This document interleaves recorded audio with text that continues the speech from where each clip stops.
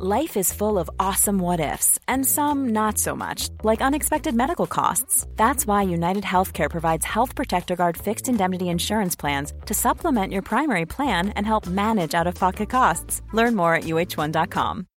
Millions of people have lost weight with personalized plans from Noom. Like Evan, who can't stand salads and still lost 50 pounds. Salads generally for most people are the easy button, right? For me, that wasn't an option. I never really was a salad guy. That's just not who I am. But Noom worked for me. Get your personalized plan today at Noom.com. Real Noom user compensated to provide their story. In 4 weeks, the typical Noom user can expect to lose 1 to 2 pounds per week. Individual results may vary. I'm Sandra, and I'm just the professional your small business was looking for. But you didn't hire me because you didn't use LinkedIn Jobs. LinkedIn has professionals you can't find anywhere else, including those who aren't actively looking for a new job, but might be open to the perfect role, like me. In a given month, over 70% of LinkedIn users don't visit other leading job sites. So if you're not looking on LinkedIn, you'll miss out on great candidates like Sandra. Start hiring professionals like a professional. Post your free job on linkedin.com/people today.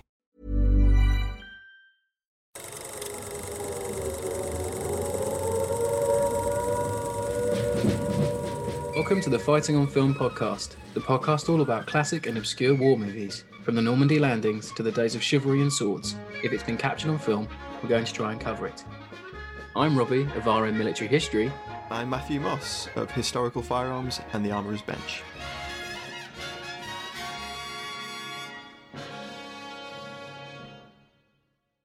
Hello, welcome back to Fighting on Film. First off, we want to say hello and welcome to our new Patreons. We had a couple of new members, and we won't say any names, but we want to thank them for their patronage and supporting the podcast. Always means a lot to us. It does indeed. It really does. Really nice to see. Helps us ticking over the pod with all the hosting fees and renting movies and whatnot. And this week we have what we think is a little bit of a forgotten gem, bit of a hidden gem, Diamond in the Rough movie. And we are looking at 1943's Nine Men. Yeah, I think this might actually be my favourite British Army in the Desert film. It's the most action-packed. Strong contender, isn't it? Yeah. Yeah.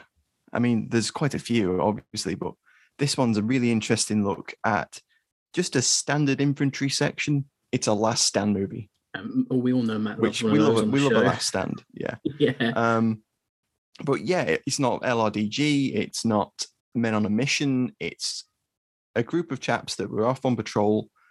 Their truck got bogged down in sand, attacked by enemy aircraft, and they found themselves lost in the desert trying to get back to their lines. And they holed up in an abandoned hut, and there's a siege. And it's kind of like, when I found the movie and I was talking to Rob about it, I was like, it's like The Way Ahead meets Sahara. Yeah, it is. That's the easiest way to describe it. Yeah.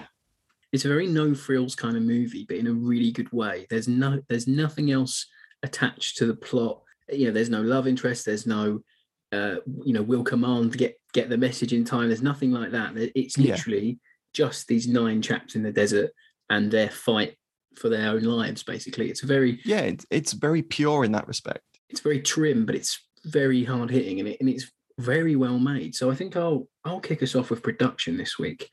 So the movie is produced by Ealing Studios. They're really well known for their post-war comedies such as Passport to Pimlico, Lavender Hill Mob, The Lady Killers, but they also produced a lot of war movies during the Second World War itself.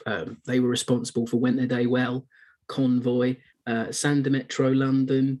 There's a lot of pedigree behind this movie, and Ealing Studios, as we know over here, and certainly film fans will know their pedigree. And the movie was directed by a chap called Henry Watt. Now, he's a Scottish director.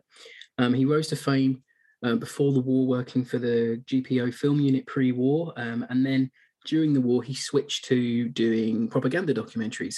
So he made Squadron 992 in 1939. He made the really well-remembered film London Can Take It in 1940. Yeah. Fans of public service broadcasting will know what that one's from. Mm-hmm, it's one of their tracks. He also did Target for Tonight in 1941. And then he was poached by Ealing to do this film because They had success, obviously, with Went the Day Well in 42, year before, and they used a documentary filmmaker to direct that. So they were going from like a realistic approach to their war films. So Henry Watt is poached from GPO, and he directs this one. It was made for an absolutely tiny budget of £20,000. Now, you know, that might seem like a lot in 1940 standards, but 1943, but it's really not a lot of money in any sort of sense. So written by Watt as well, and it was originally called Umpty Poo. We'll explain what that means later. And it was based on a short story by Gerald Kirsch. And the War Office helped out with the producing and making of the film. They didn't even look at the script, apparently. They were just like, yeah, that's fine, that sounds good to us. And they helped out. So we have men of the South Wales Borderers and the London Irish Rifles helping on the production. So all the men that you see, you know, like running around that aren't the main cast is pretty much those two regiments. And interestingly enough, the London Irish Regiment asked for their leave to be cancelled so they could take part in the film. And apparently it was the first time in history that ever happened. Well, they got a beach holiday in Wales anyway, didn't they? Yeah, exactly. That's what I'm thinking. It's like, oh, do we want to leave, or do we want to have a paid trip to Wales? It's like, come on. So yeah, it was a shot in Wales at Margam Sands in Glamorgan, and Henry Watt does a fantastic job making those sand dunes look like a Tunisian desert. Yeah, it's when I found out that it was shot there, I was like, that's impressive. What he does with what he's got is it's really, really impressive. Yeah. And the music for this one was by John Greenwood. He worked on other Ealing projects, most notably Santa Metro London. He did the sound for that. And it has a march in it called the 8th Army March, and that was used to bookend the film. And that was by Eric Coates. And it was used by the BBC when they transmitted programmes out to the armed forces in the desert in the war. So it's a nice connection there. And it initially had a limited release in London. Now, the movie gets really well received. People really like it as a tribute to the 8th Army who'd been fighting. Obviously, by 1943, the war in the desert was turning. You know, we had them on the run. The Operation Torch had happened late 42.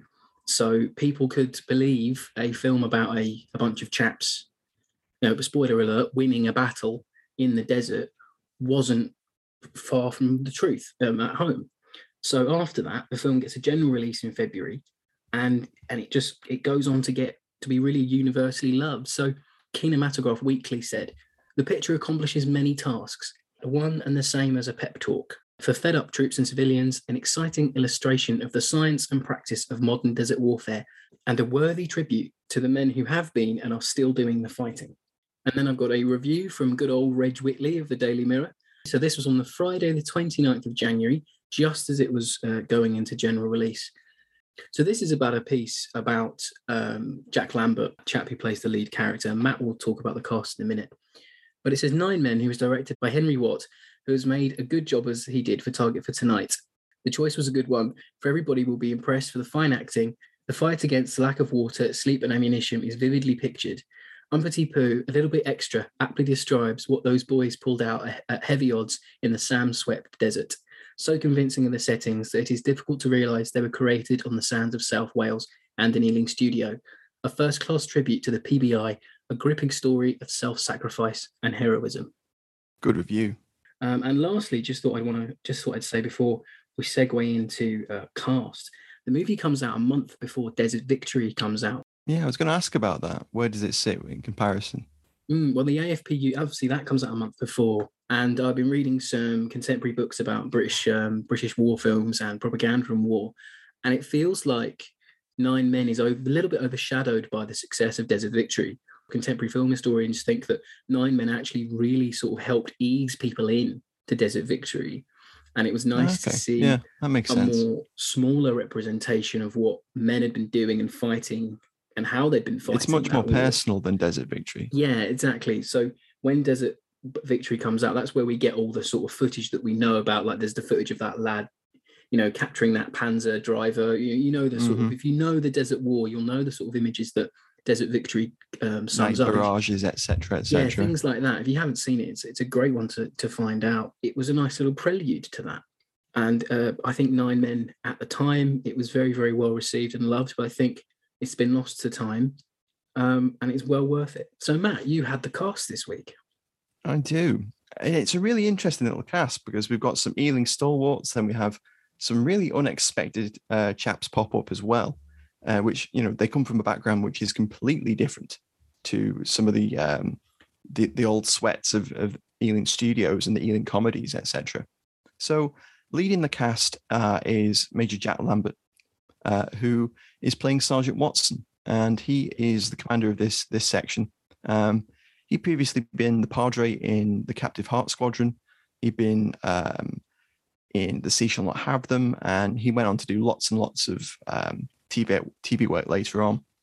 And he's one of two serving officers which appear in the film, the second being Captain Grant Sutherland, who plays Jock Scott. And Jock's sort of this hard Glasgow ex-policeman, and he hadn't had a very many roles before this. He'd been in like one or two pictures, and he was a captain instructor at a battle school during the war, and he took time out from that to be in this film because there's an article that Rob found in the documentary newsletter from February 1943, and it talks about how they struggled to cast because the army wasn't willing to release people who hadn't been actors previously. Okay. So if they'd been an actor before the war, they were sort of happy enough to allow people to go off on short secondments to make films. Sort of like how Niven does The Way Ahead because people know who Niven is, I guess. Exactly.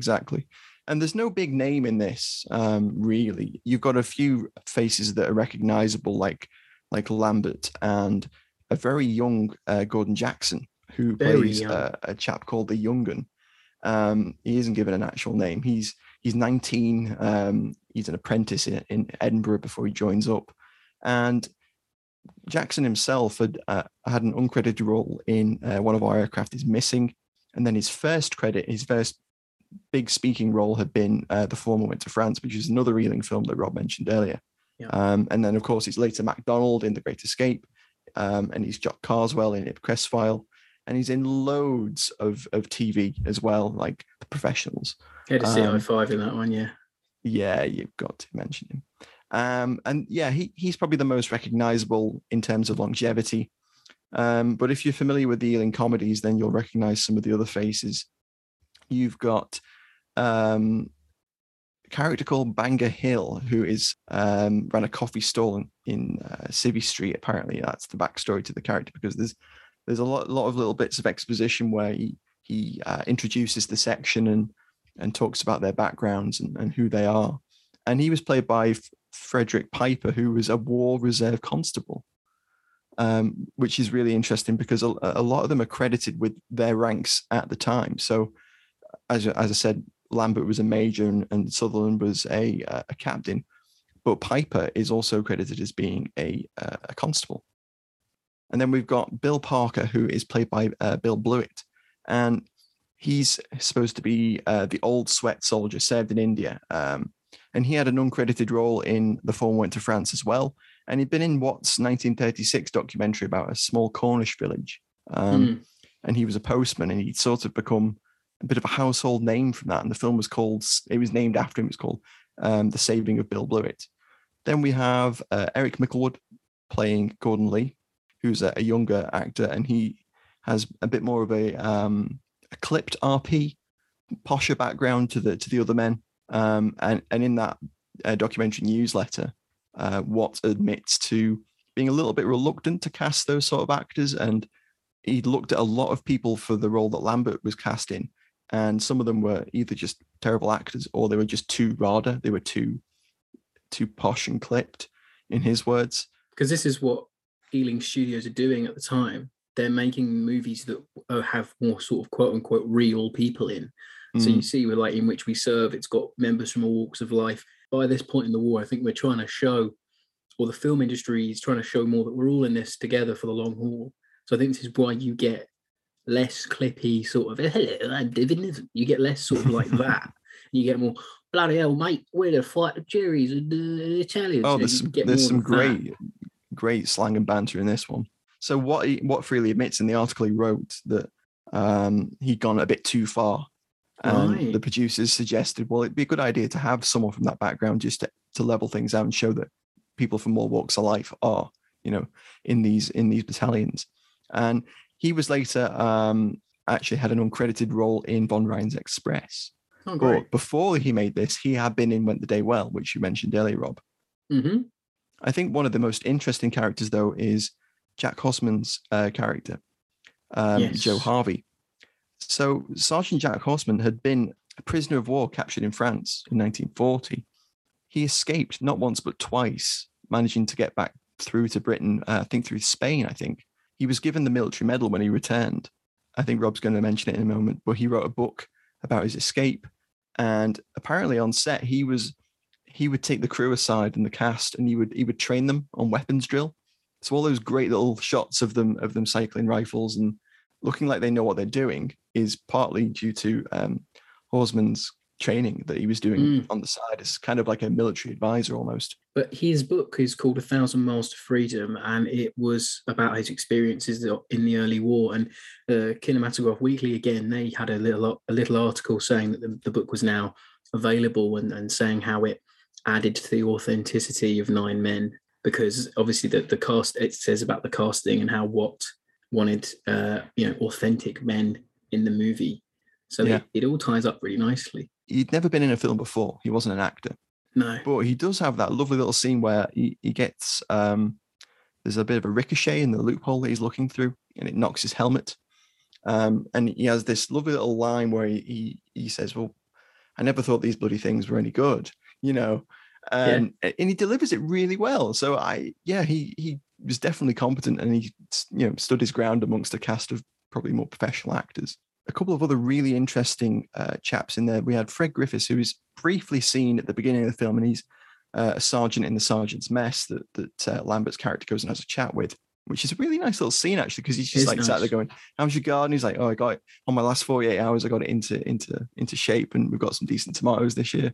Nine Men was actually his first on-screen role, and later on he was cast as Gracie in The Cruel Sea, and he also had a small role in 1958's Dunkirk. And later on, I think his last war film role was appearance in Dad's Army in 1971. And he was known for regularly playing a taxi driver in a lot of Ealing films. Then we have John Varley, who plays Dusty Johnson, who is he's the officer's Batman, basically, and he's badly wounded. He has a few nice little scenes with Lambert where Lambert's giving him some water, and he shouts encouragement during the first battle.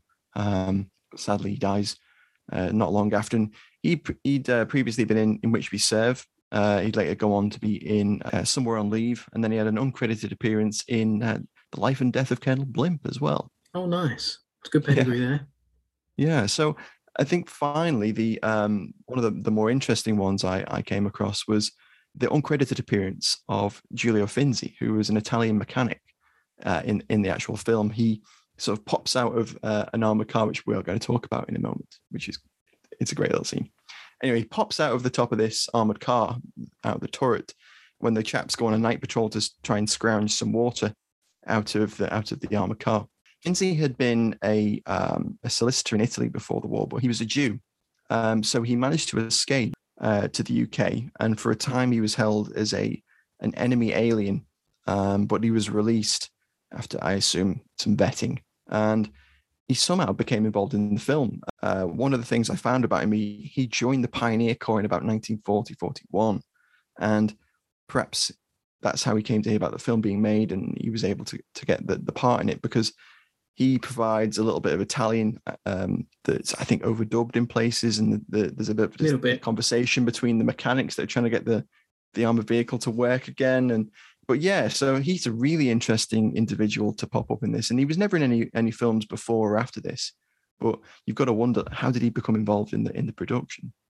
Yeah, exactly. Interesting, really is. I love these little stories that we uncover when we look at the cast and things. It's just another really interesting thing about this movie that it throws up. It's like, wow. Yeah, it's not a big name cast, but they're all very competent, and a lot of them have got really quite striking and interesting backstories that you would not expect. Yeah, because it's not a film full of big names. Lambert was an actor, but he was a boxer as well, so he was famous, dually famous, I guess. I know he turned down work from Hollywood before the war to work in England. which is interesting. This is what Reg Whitley from the Mirror said about Jack Lambert.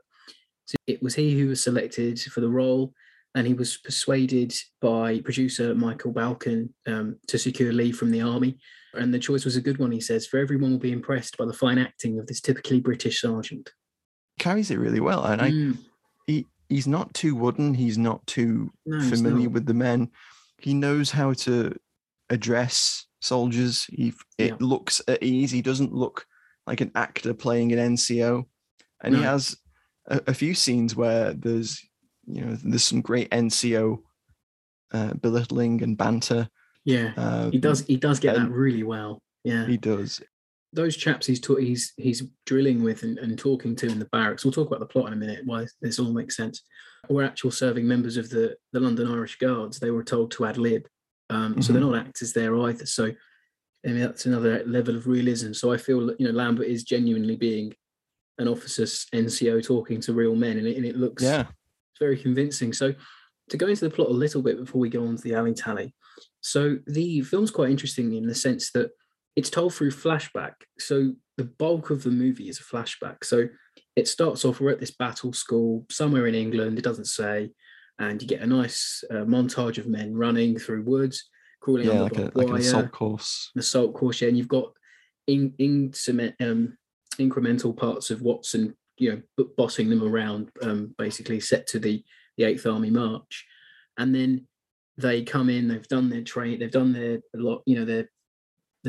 battle school training for the day, and they've all had enough. They're dirty, the men are annoyed, they're throwing their kit around. One of them's like, I'm cheesed off, I'm browned off, I am, they're giving it the whole sort of 40s anger. There's that great bit where he turns the wireless on, and it's some very pompous radio program discussing Radio the 4 intricacies of an orchestral piece, and then he flicks onto another station, and it's another program which is like opera singing, and then you get the lads saying about how they sort of had it and they're all tired. They're fed up of training. They want to crack at the Jerry's. That's it. Yeah, a bit like The Way Ahead, annoyed at training. As soon as that started to develop, I thought, my God, this is so much like The New Lot and The Way Ahead. It really is. Yeah. It just clicks with it so much. It's that dynamic of a group of soldiers and an NCO, isn't it? It's really interesting. Yeah, and he gives them a sort of a little bit of a speech where he's like, oh, you lads need to be trained. You need to understand why this is important. And he goes, I'm only trying to give you un petit peu. And they all look at him a bit perplexed. I'm like, what the fuck he's talking about? And he goes, oh, it's French. It's un petit peu. It means a little bit something extra. I'm trying to do that with you. You don't understand. Subtly saying to the audience, look, or anyone who's a soldier in the audience, propaganda sort of thing, we need to do a bit extra to win this war. Sort of it. That line felt very much, he might as well have been talking directly to camera to me. He sits down, he goes, well, I'll tell you a story. If you want to know about fighting, I'll tell you a story of me when I was in one of them desert shows. And it sort of cuts, and that's your main story of him chatting about what happened to him and his men. So, and I like the setup is nice. It fits quite nicely in.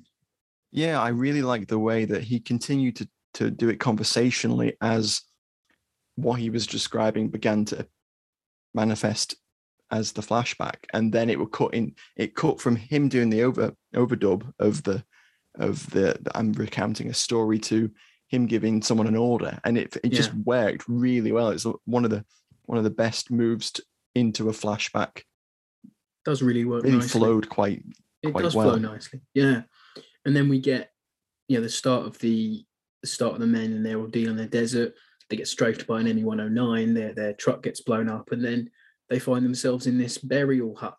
It's a nice bit of model work, that 109, isn't it? Though. Yeah, it looks good. Yeah, it's not really bad. well done. Not bad at all. Because it's another one of those little surprises that pops up in this film, and you go, "Oh wow, that's actually quite good." Yeah, for what is supposed to be like a low budget, wartime, just quick off the cuff movie. It never breaks the illusion of being in the desert either. I think that's the thing that I like the most about it. It's shot in such a tight way that you never feel like you're in Wales. On the evening of finding this hut, they finally found some shelter from the desert storm that kicks up. They finally find some shelter, but there's some Italian troops in the area, and they're trying to use the shelter as well. And Jack Watson says, I didn't want to shoot at them, but I knew if we didn't, we'd have had to fight them in in the hut, and that's not good. Yeah.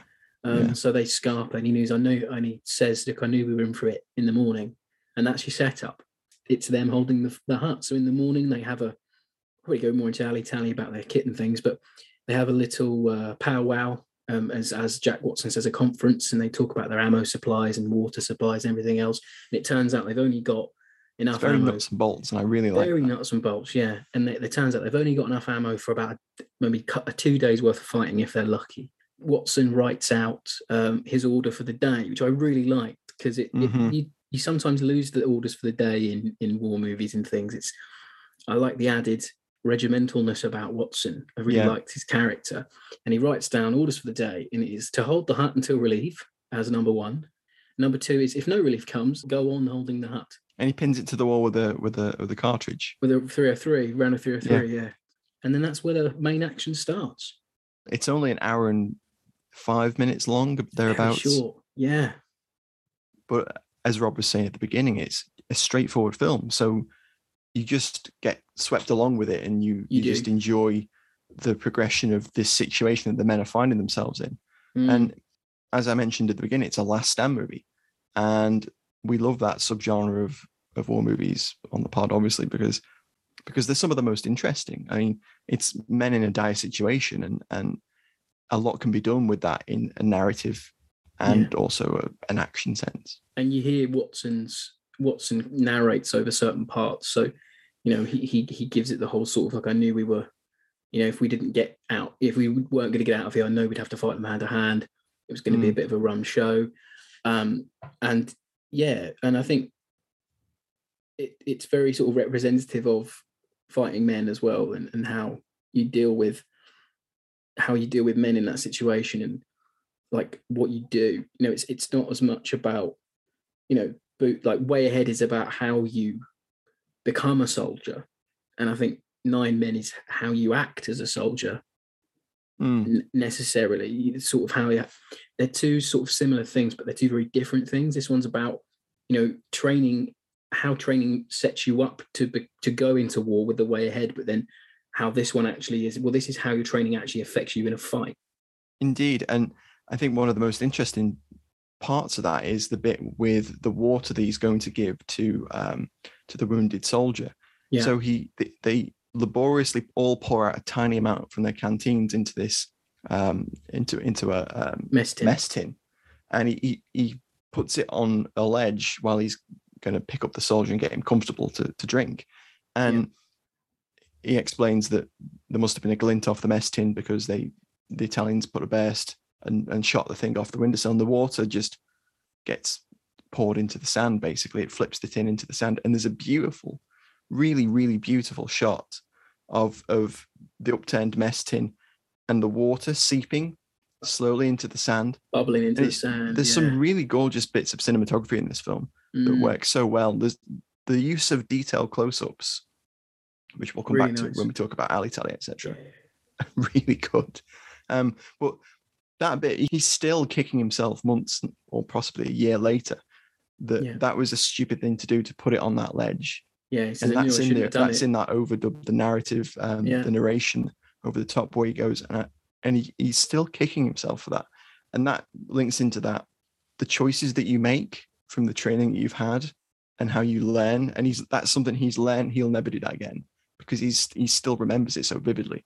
Yeah, he's very hard-nosed, but you sort of side with him because you're like, yeah, okay, well, he has to be, because this is a very, dire situation. He's gonna have to use all his wits and stuff. Yeah, and he's very down to earth with the men. Like he's not kidding them that they're gonna get out. There's a couple of sequences where he sends out 2 guys with all the Mills bombs, the grenades, and the tracer from the Bren. Yeah, and tells them to make as much noise as possible. So he's thinking ahead into how he can knock the enemy off balance, trying to trick the Italians to think they've got more men. Yeah. So it shows him as a really well-rounded NCO, and he's more than experienced enough to try and deal with the situation. It's an interesting character piece, but at the same time, it's definitely trying to get across some lessons for people that are watching it. I think so. Yeah. So I think that probably brings us to alley-tally this week.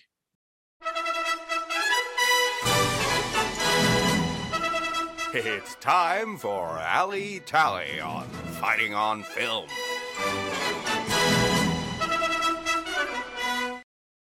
So as our resident weapons expert, Matt, do you want to kick us off? Oh, I love this. It was so good. Like there's so many desert war films where they're either made as more character pieces and they're less action orientated, or they're made 20 years after the fact and they haven't got the equipment that's quite correct.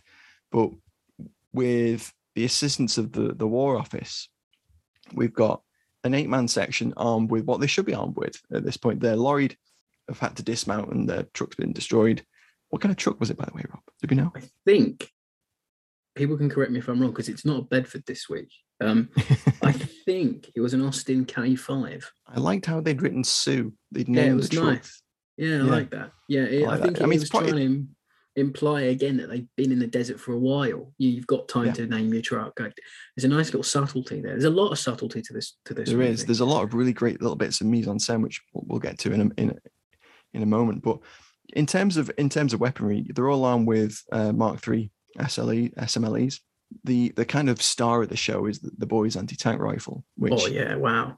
When you think about it, I can't name many films in which it actually appears and does what it's designed to do. In a movie sense, narrative movie, this may be the first time it's ever seen on screen. I think it could well be, actually, yes. You'll know more about it than me. You wrote the book on it, but is the Pier in active service in February 43? It's not widely known, that's for sure. Right. And it was tested. A number of them were taken to Tunisia. And there's some great footage on the Imperial War Museum's catalogue of chaps with them in Tunisia. Some of it filmed after the fighting had pretty much ended. Right. But its big debut was Sicily, obviously, and then Italy. But yeah, the boys' anti-tank rifle is the star. Well, one of the stars of the films because it gets overshadowed right at the end. And it's nice to see it being used as well. Like I thought it wouldn't get used. Placed in the hut in the background initially, and you think, oh, are we going to see the anti-tank rifle used? Yeah, it's nice. Are we rubbing hands together? Please let us use. Please. One size fits all seemed like a good idea for clothes. Nice dress. It's a t-shirt. Until you tried it on. Same goes for your healthcare. That's why United Healthcare offers a variety of flexible, budget-friendly coverage for medical, vision, dental, and more. So whether you're between jobs, coming off a parent's plan, or even missed open enrollment, you can find the plan that fits you best. Find out more about United Healthcare coverage at uh1.com. That's uh1.com. Since 2013, Bombas has donated over 100 million socks, underwear, and T-shirts to those facing homelessness. If we counted those on air, this ad would last over 1,157 days. But if we counted the time it takes to make a donation possible, it would take just a few clicks. Because every time you make a purchase, Bombas donates an item to someone who needs it. Go to bombas.com/ACAST and use code ACAST for 20% off your first purchase. That's bombas.com/ACAST, code ACAST. The minute you see it, it's like me and you, obviously people, we know fans of the show love the kit as well as much as we do. But when you see that boys anti-tank, you're like rubbing your knees. You're like, please let them shoot a tank with it or a truck or something, please. Because I think the thing to clear it up, the boys anti-tank rifle, it might get a little bit of short shrift now because people just look at this gun, this heavy calibered rifle and think, what the hell can that do? But in reality, the boys' anti-tank was a pretty decent bit of kit for what it was needed for. It's not meant to take on big tanks. It's meant to take on like the small reconnaissance trucks. Those little Italian tankettes. Good range. You'd make mincemeat of one. It's an unfairly represented rifle, and it's nice to see it actually having its day in this movie. Well, we were so late to the concept. I mean, the boys only came in the late 30s. Yeah. So we were criminally late to the concept, and anti-tank rifles as a whole, as an actual weapon, quickly got overtaken as being an actual anti-tank weapon. As you say, as an anti-armored vehicle weapon, or as an anti-vehicle weapon, or an anti-materiel weapon. Yes. And they held their own throughout the war. And there's analogues of those today that are still in use. But yeah, as you say, we in this film, this is spoilers. This is my fave scene, which we'll get to. But it gets used for exactly what it would have been used, and it's great. And it's literally just like Chekhov's boy's anti-tank rifle. Really, yeah, exactly, yeah. We love that term.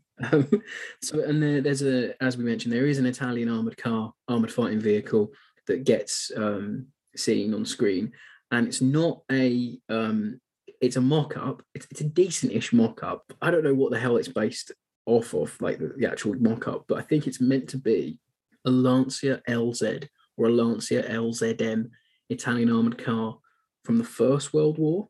Like they're sort of like a Rolls-Royce type-esque armored car from the First World War. They've got that high turret with a machine gun in it. It's the best mock-up they could make, I think, of that. It doesn't look shocking, and it's not in the movie for so long that you can sort of pick it out and go, that's wrong, that's hokey. It does enough of a job. And they were used in the Desert War, in the Second World War by the Italians as well. So it's not out of place. It's clearly a mock-up, isn't it? And I thought I'd look at it as well, and I was racking my brain about what it is. And another option that it could also be is a Fiat Terni Tripoli, which was introduced in the 1920s. And it could be one of those because they both look really similar. They do, don't they? It doesn't, its bonnet isn't long enough to be a Fiat Terni Tripoli. The little turret looks like it, and the kind of back bit where it scallops down. And it does look a bit like the Lancia as well. So they've probably gone, well, we've seen bits like that. Yeah, exactly. It's good enough. Because the gun on it looks ridiculous.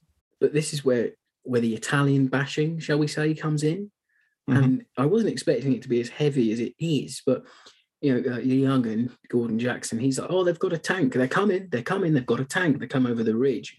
And Watson's like, what? He's shocked. And he jumps up on there. Watson thinks it's actually a tank. Thinks it's a tank, yeah. And he goes, oh, no, it's one of those recce cars they've got. I've seen better things at fun fairs. It's a toy tank. Unfairly, I think the Italians get called out as this sort of second-rate force in the Second World War. Of course, they weren't as effective in the desert as the Wehrmacht or, the men under Rommel. But, they did fight relatively hard. They weren't a pushover as much as people think. There's a great book called Mussolini's War, actually, about the Italian army in the Second World War, and that is a cracking book. But they fight fairly okay. But I think it's interesting that in this movie we get a lot of sort of, don't worry, they're only Italians, or they must have Germans fighting with them because they're putting up quite a bit of resistance. It's sort of you get lots of those derogatory terms as well, don't you? Like macaroni munchers and spaghetti hound and ice cream slurpers and all that sort of thing. Yeah. But one thing I did like about the SMLEs before I have my pick, I really like seeing, I don't know about you, but I love seeing that the earlier SMLEs with the magazine cutoffs and the rounded firing. Was that a firing? Yeah, pin? the cocking piece. Yeah, cocking piece, the round ones. Yeah, I love seeing that. It's such a nice little touch, and especially when, because Watson's one has a magazine cutoff on it, and every time he loads his bolt, it's really subtle. I watched it a few times to check what he was doing. He really subtly moves the safety on and puts his rifle down. He does. It was so nice to see that. Like his drills were immaculate. Obviously, serving soldier. Most of the guys, were in the forces. So it's really nice to see drilling them as well, offset. Yeah, of course. Yeah. So all the drills in the movie are very accurate. The shooting stance, reloading from the shoulder is really nice to see. It's the Eighth Army on screen, isn't it? It's like it's what we think. It is. Yeah. There's a little bit with one of the guys. I think it's the Old Sweat, and he loads in a charger. Yes, lovely close-up. The charger, he strips the rounds into the breech, and then he just gently knocks it off with his thumb as he comes back to push the bolt home. Really nice. And that's another one of those really gorgeous detailed close-ups. And we get a lot of those with the weapons. We get a lovely one with the a couple actually with the boys, which I'll talk about in a minute with the favorite scene. But we get a lot of those as well, and we get some really nice close-ups of the officers Webley that the sergeant's character takes over, and he describes it as an ornamental extra, which I loved. When they're doing that great little sequence of taking stock of what weapons they've got. They're like, we got about 40 rounds a man, and then whatever Mills bombs we were carrying, and 12 Mills bombs or something. Yeah, 6 or 7, I can't remember. And there's a little cut to an ammunition box, which God knows where that came from because they weren't carrying one. and it's got all the ammo piled up on top of it. And then he asks Jock, like, how many rounds for the boys? And he's like, well, there's 10 in the mag and 1 in the spout.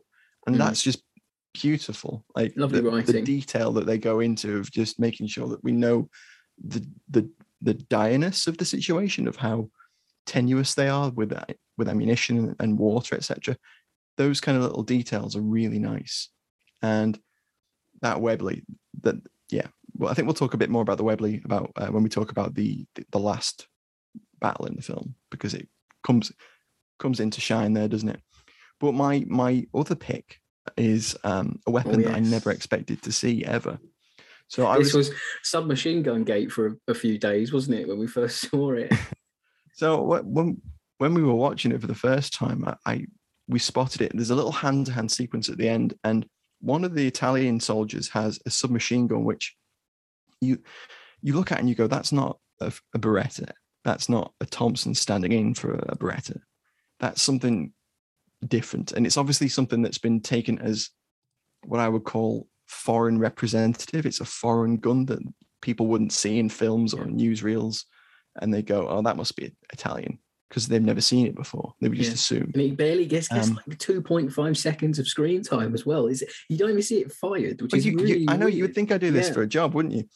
And, but it's noticeable. And if you're interested in that kind of thing, you can definitely spot it, because it's a weird looking gun. It kind of looks like an M1928 Thompson, but it's squatter.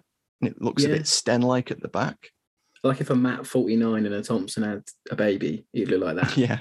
Yeah. But what it actually is, it's a veteran of the Spanish Civil War.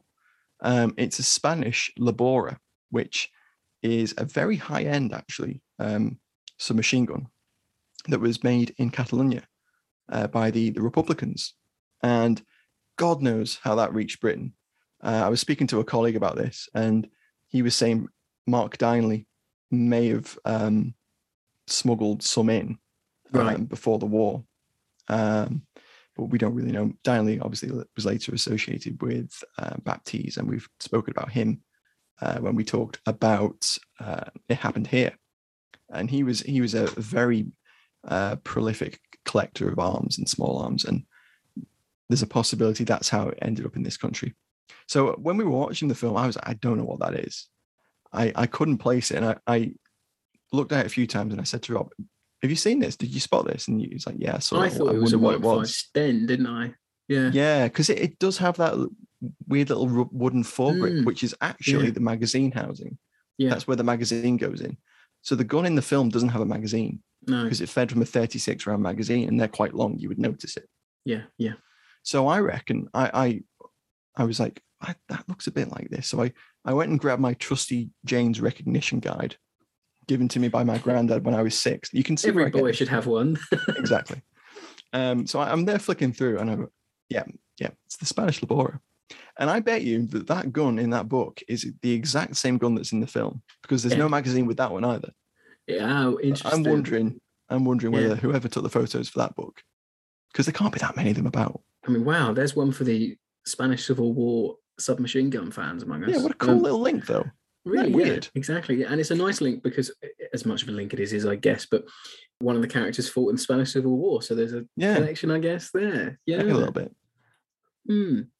So for me this week, I really liked the uniforms, and I like seeing the different sorts of uniforms that are on show. So early on, when the men are doing their battle drill at the battle school, they're wearing denims, battle dress denims, which is nice, because that was used for rough working, working out in the field, things like that. So it's nice to see.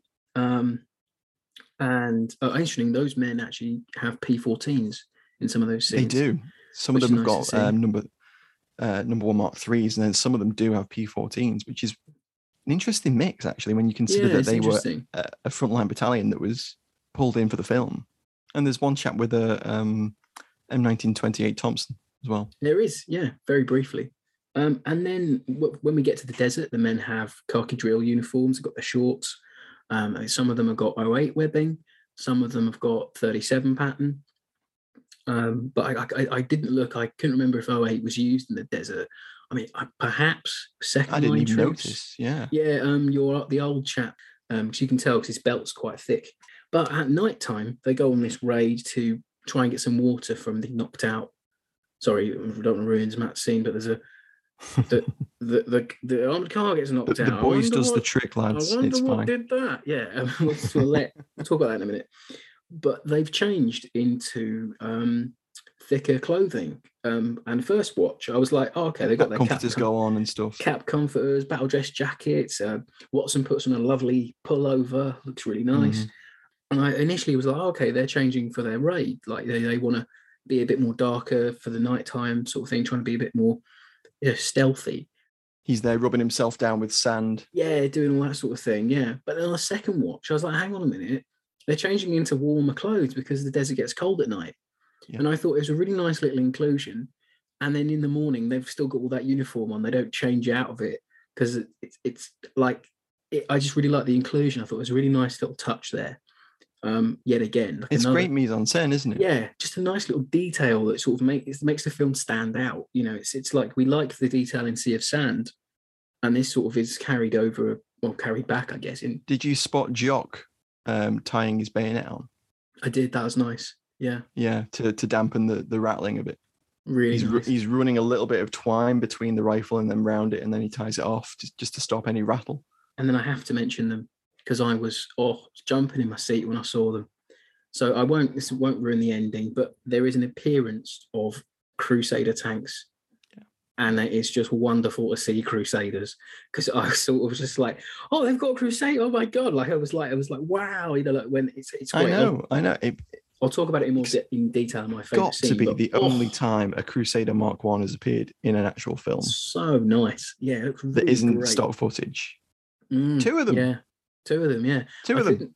I couldn't see where they would have got them from, but at that time of the war, they might have been range weapons or they would have been training on them. You know, they weren't frontline tanks anymore. I don't think they might still have been used in the desert. Yeah, I don't know. Mark I's perhaps not, but perhaps not in use as prevalently. But they're really nice to see, and yet again, it dates the movie really nicely for early Desert War, which is. And I was like, is that a Covenanter? And that would have been insane if it had been a Covenanter, because obviously they were more used as training tanks. Me and Matt were chatting, and I was like, "No, it cannot be a Covenanter, Matt, because it hasn't got the exposed radiator at the front. I think you'll find it's a Crusader tank." Yeah, and then I double checked the number of wheels and such, and noticed that it has the Beezer turret at the front, and I was like, "That's got Beezer." I watch Tank Chat, so I know what I'm talking about, Matt. Come on. And a shout out to the Italians. They look okay. I know some of the kit isn't 100%, but so I managed to track down some of that. I managed to find that the helmets they're wearing are actually Spanish M1926 pattern. Very nice. I thought they looked the Italian. They look similar, don't they? Very similar. Well, again, it's representative foreign. Yes. They look they look different to the British. They look different to German. Which is nice that they gave them an Italian enemy. Could have easily just gotten a load of World War I German kit that they had, and because they did that quite often. Yeah, they're running around in Stahlhelms like they do in Sahara 43. That's very stereotypical German. A lot of those Italian troops are armed with weird things like charger loading Lee Enfields, the long one that predates the SMLE. Some of them do have SMLEs, but some of them in the close-ups in that same sequence where the Labora is seen. Yeah, they do have a Kakano 1891. I thought I spotted which is nice. It. Yeah, nice so there touch. is some actual captured Italian stuff in there. It's just nice to see the Italians represented, because I know there are films about the Italians at war, but they're Italian productions. And obviously you've got Captain Courage Mandolin. They're often just discounted. They are just discounted, but in this film, they get a fair crack of the whip, I think. You know, they are seen as, you know, they are pressing home their attacks. They're not just giving up, you know, but they do give up, but we'll talk about what they do later on. So I think that concludes the Alley Tally for this week. And let's get stuck into fave scenes, because there are some really good scenes in this movie. Hello there, sorry to interrupt. I wanted to let you know that you can now join our supporting cast over on Patreon. As thanks for your support, you'll be able to help us pick films, submit questions for guests, have first pick on brand new and exclusive merch, and much more. Thank you for your support. Now back to the show. So, Rob, favourite scene? So my favourite scene, I'm going to spoil the ending for everyone. Really sorry if you haven't seen it. Well, we always do, you know. Yeah, really sorry. But my favourite scene's got to be the ending where they finally go in with the bayonet. So the movie... It's classic Last Stand. Really good. So they know they're going to get overrun. They're running out of ammo. They've got the Italians have put a mortar up. They're shelling the position. There's some great shots of chunks of sort of like rock and things being blown off of the hut. Masonry getting blown off the corners of it and stuff. I can't remember the character. I can't remember who it is. Jock's on the boys with the last 2 rounds. Yeah, Scotty's on the boys. And then I think is it Bill, the old sweat, who pulls the round out the wall? I think it might be him. So the round that's stuck in the order for the day, he turns around and looks for more ammo, and he sees it. He pulls it out. The order sort of falls to the floor, gets covered in sand. Very cinematic. Puts it in, yeah, and you get Sergeant Watson looks at him and says, "Look, remember, in the end, we'll go out and meet them with bayonet."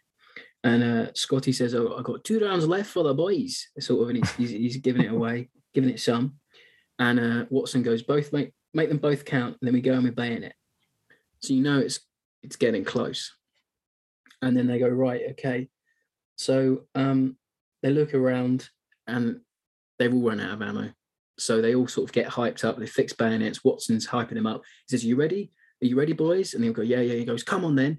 And you get this really nice shot. And it is really well done. I really love this part of the movie. They all come out.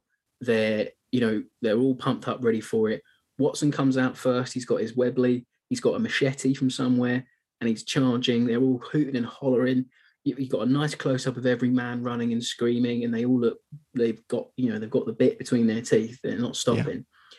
And then they all meet a man, and they get gripped in hand-to-hand combat. But then you've got the rest of the men who are in a trench outside, and they see them come out, and the old soldier, he goes, "Look at them, come on lads, it's time." So they get up and they go to meet the enemy, and you get a lovely, one of the guys uses his last round to shoot from the hip, and taking it out with an Italian. I think it's the fairly young posh chap. Posh chap, yeah, he does shouting Yahoo as he does it. And then we get some really nice choreographed fight scenes with Italian troops, and it's very visceral. I know that Watts said in an interview later on in his career, the only part of the movie that made him feel uneasy was the hand-to-hand combat scene, because he thought he'd overdone it. It's brutal, actually, for the period. Brutal, yeah. It's on a par with Bataan, I thought. Yes, it is. You get men that they're choking each other, they're hitting each other with anything they can grab. There's a lot of bayonet work going on. Bayonets in people. I think the young'un gets his Fairbairn Sykes out, and he's actually you see him stab people with it. And I wasn't expecting it. We actually get it's a swear word. It's not the worst swear word in the world, but they go, "Come on, you bastards! Come on, you bastards!" Yeah. I was quite surprised to hear that. Yeah, I was too. Unlike Bataan, where they machine gun out the curse words, in this one they do go for it.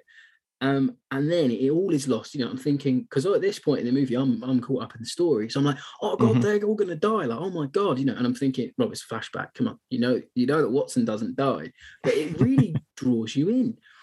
It cuts away, and you see some Austin Fives come, like into scene. Some lorried infantry coming in, and the 8th Army March starts, and it's like and it sort of starts up. And then the Crusader tanks come in, and I was just like, I was gone. I was just like, yes, come on, boys. I really pumped me up first time I saw this film. I honestly, I did actually get goosebumps when the Crusaders appeared. I think I did as well. And it sounds weird, doesn't it, to say that about an 80-year-old film? But I really honestly did. I was like, wow, I wasn't expecting that. And that's what you get with this film, because it's not the biggest budget production. So when those tanks do appear over the ridge and they're there to save the day, and then it still has the effect it would have had in the cinema. It really does. And then the Crusaders come over the ridgeline, and one of the chaps says, "Look, sir, look." And you see the Crusaders coming over the hill, and you get this really nice shot of it's a low shot of Watson looking, and he goes, "Oh, the beauties, the bless them so much. God bless that wee man upstairs, the beauties." He's really elated. He's so relieved, and you get some beautifully shot scenes of inside the Crusader, of them calling out, "Give him a bit HE. They won't like that," and they fire a shot into the ridgeline, there's the tank commander, and he goes through all of the orders enemy on the ridge line, Yeah. HE, load, on target, fire. And you Really get these nice. great close-ups, like the breech being loaded, the gun's trigger being pulled. He's looking through a vision slit. It's Proper great. Crusader porn for like 10 seconds. Yeah. It's wonderful. And the bit where he pops out the turret and the Crusader, like the turret lid just like pops open and It's slides beautiful, back. isn't it? It's so just nice. so good. It's so nice. And then and the battle's won. You get this nice sequence where they're all mopping up, and the chap who got captured early on, he comes back, and they're all elated that the battle's over. And and then he sees the lads sort of resting, and he immediately goes back into sort of hard-nosed NCO, and he's like, right, come on, we're back at the truck in 5 minutes, come on. And you get the old soldier, he's like, some say good old Sarge, and the other one goes, but others say bleeding ankle biter. And then they're just back to being like, NCO and troops. And it's straight back into the dynamic. Straight back into the dynamic. And it's a beautiful end to a really good film. Yeah, because the sergeant goes into the hut and he picks up the order for the day off the floor. And it's in a little sprinkle of sand. Clears off the sand and he looks down at it, and there's a lovely little close-up detail shot of it, and you go, oh, look at that, it's paying up, look at that. Yeah, it's so nice. It's so good. And you didn't even mention the Webley, because that hand-to-hand fight, oh my god. So he's got the poor Lieutenant Webley, who gets killed by the air attack, and he charges out with it in one hand, and as you said, Rob, machete in the other. And he starts point shooting, and there's lots of these little bits where they save one another. And he drops like an Italian that's about to bayonet. I think we don't really see who it is because it's all moving so quickly. It's very well shot, and it flows beautifully. But he's firing from the hip, and you get lots of really nice close-ups of just his hand and the pistol as it's firing. Yeah, and it's very effective. That whole scene is so well done. It's beautiful, isn't it? It's just a really great end to the film. Like I wasn't expecting to be so emotionally invested in that ending, but I really was. Especially seeing it for the first time, I really got into it. So Matt, what's your favorite scene? Well, I think I know you alluded to it. As we alluded to, and we've spoiled half of it, but it's the scene with the boys, and as I said, it's Chekhov's boys anti-tank rifle, and it's sat on this crate in the corner as they're all getting ready for the battle. Yeah. And Gordon Jackson says there's a tank coming, and they quickly identify it's not in fact a tank; it's a light recce vehicle, a toy tank, as he says. Exactly. Yeah. Perfect fare for the boys. So the sergeant takes Jock outside with it, he's the boys anti-tank rifleman of the section by the look of things. And he drops down in the doorway, and there's a lovely little close-up of him twisting the monopod, which raises and lowers the elevation of the gun. It's nice. So he's laying the rifle on target, and the sergeant says, "Put two in the driving compartment." And he runs the bolt. We get a lovely close-up of the muzzle. We get a lovely close-up of the action. We get some nice establishing shots of the car coming on and the Italians running around at the sides. And he puts 2 rounds into the driving compartment as ordered, and knocks out the armored vehicle. And it's just a brilliant little scene that shows the boys doing what it was designed to do: stop armored vehicles. And it has the most satisfying sort of sound effect where it sounds like a tin pot's being hit when the round hits the vehicle. It's so good. But that has to be one of my absolute favorite parts of the film. It's really nice. The sound of that AFV getting hit is just beautiful, isn't it? I loved it. It's great. And all the other guys are running blank through their SMLEs. So they're cycling things, and it all looks the sound works rather really good. Nice. Like nothing. It's not like war movies now where everything is so overproduced and and so well done. It just feels right. It feels natural. This one. There's a charm to this film. It's very effective, and there's not a lot of soundtrack through it, so it is quite atmospheric. As a sum of its parts, the film works so well because it's a small, tight cast character piece, last stand based. Yeah, it's very sort of Lost Patrol, and as I mentioned earlier, Sahara, which is based on Lost Patrol. It works in that same dynamic Again, we've bled over the final thoughts. As we always seem to, as some of its parts, I think the film does a fantastic job of making this really tight little piece of cinema. It really does. I did some more research on how the movie was received at home. Obviously, because Desert Victory comes out right after, and it's one of the big wins for the British Army is the Desert War early on. Obviously, getting our rear ends kicked early war, and it all seemed a bit lost, and the army hadn't had a victory yet. The Ministry of Information, when they did I forget what they were called. We talked about them before on the podcast. When they take how people thought of things week to week. I forget what they were called. I know what you mean. The surveys they did. Surveys. Yeah. The surveys of regular people. So it's from this a book called British War Films 1939-45, Cinema and the Services by S.P. Mackenzie. And he's writing about how Desert Victory was received and how Nine Men was received. So he writes, Desert Victory, like Nine Men, represented a composite picture of the British Army, offering different aspects to different constituencies. It was a well-crafted film. The victory it celebrated strongly buttressed by the ongoing success of the Eighth Army. The powers that be would have been happy to read the response of a young London architect after seeing the film. It made you feel that at last the army was a worthwhile thing. I really like that. And I think this movie does the Eighth Army justice. I think, obviously, they don't need any justice doing. We all know the heroism and the great victories that we had in the desert, but sometimes it's important to think from a 1942, 1943 standpoint, when the war was, we're not going to lose it, but it could go either way in certain theatres, I know what you mean, yeah.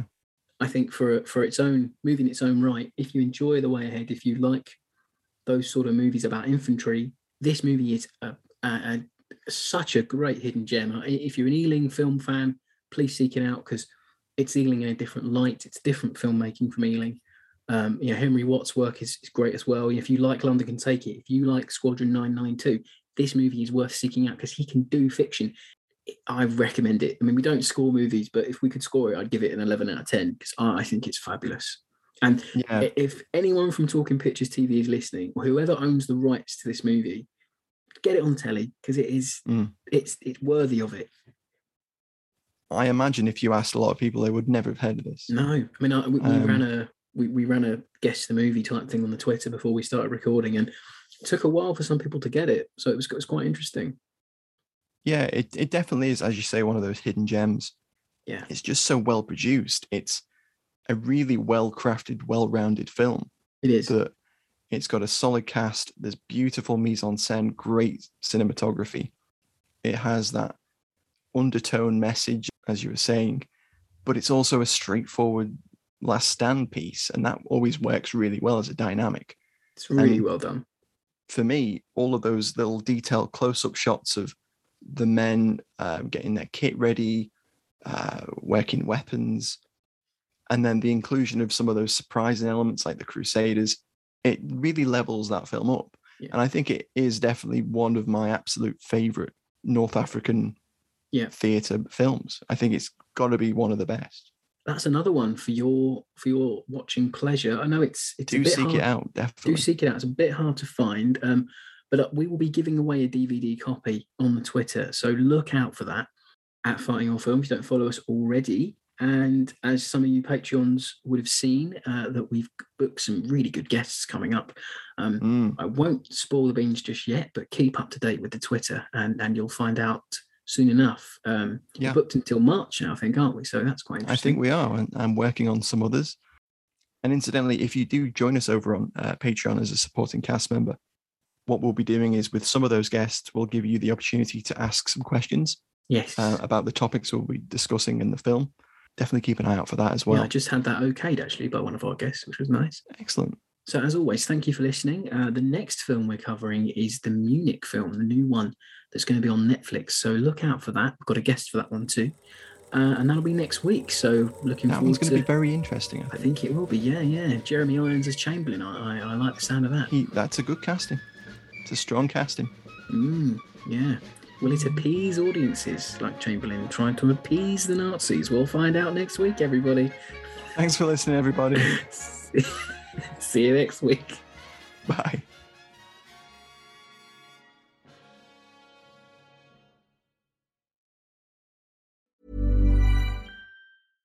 Even when we're on a budget, we still deserve nice things. Quince is a place to scoop up stunning high-end goods for 50 to 80% less than similar brands. They have buttery soft cashmere sweaters starting at $50, luxurious Italian leather bags, and so much more.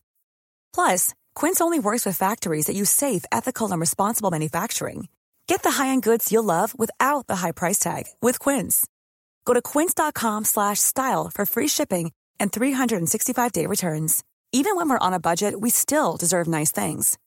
Quince is a place to scoop up stunning high-end goods for 50 to 80% less than similar brands.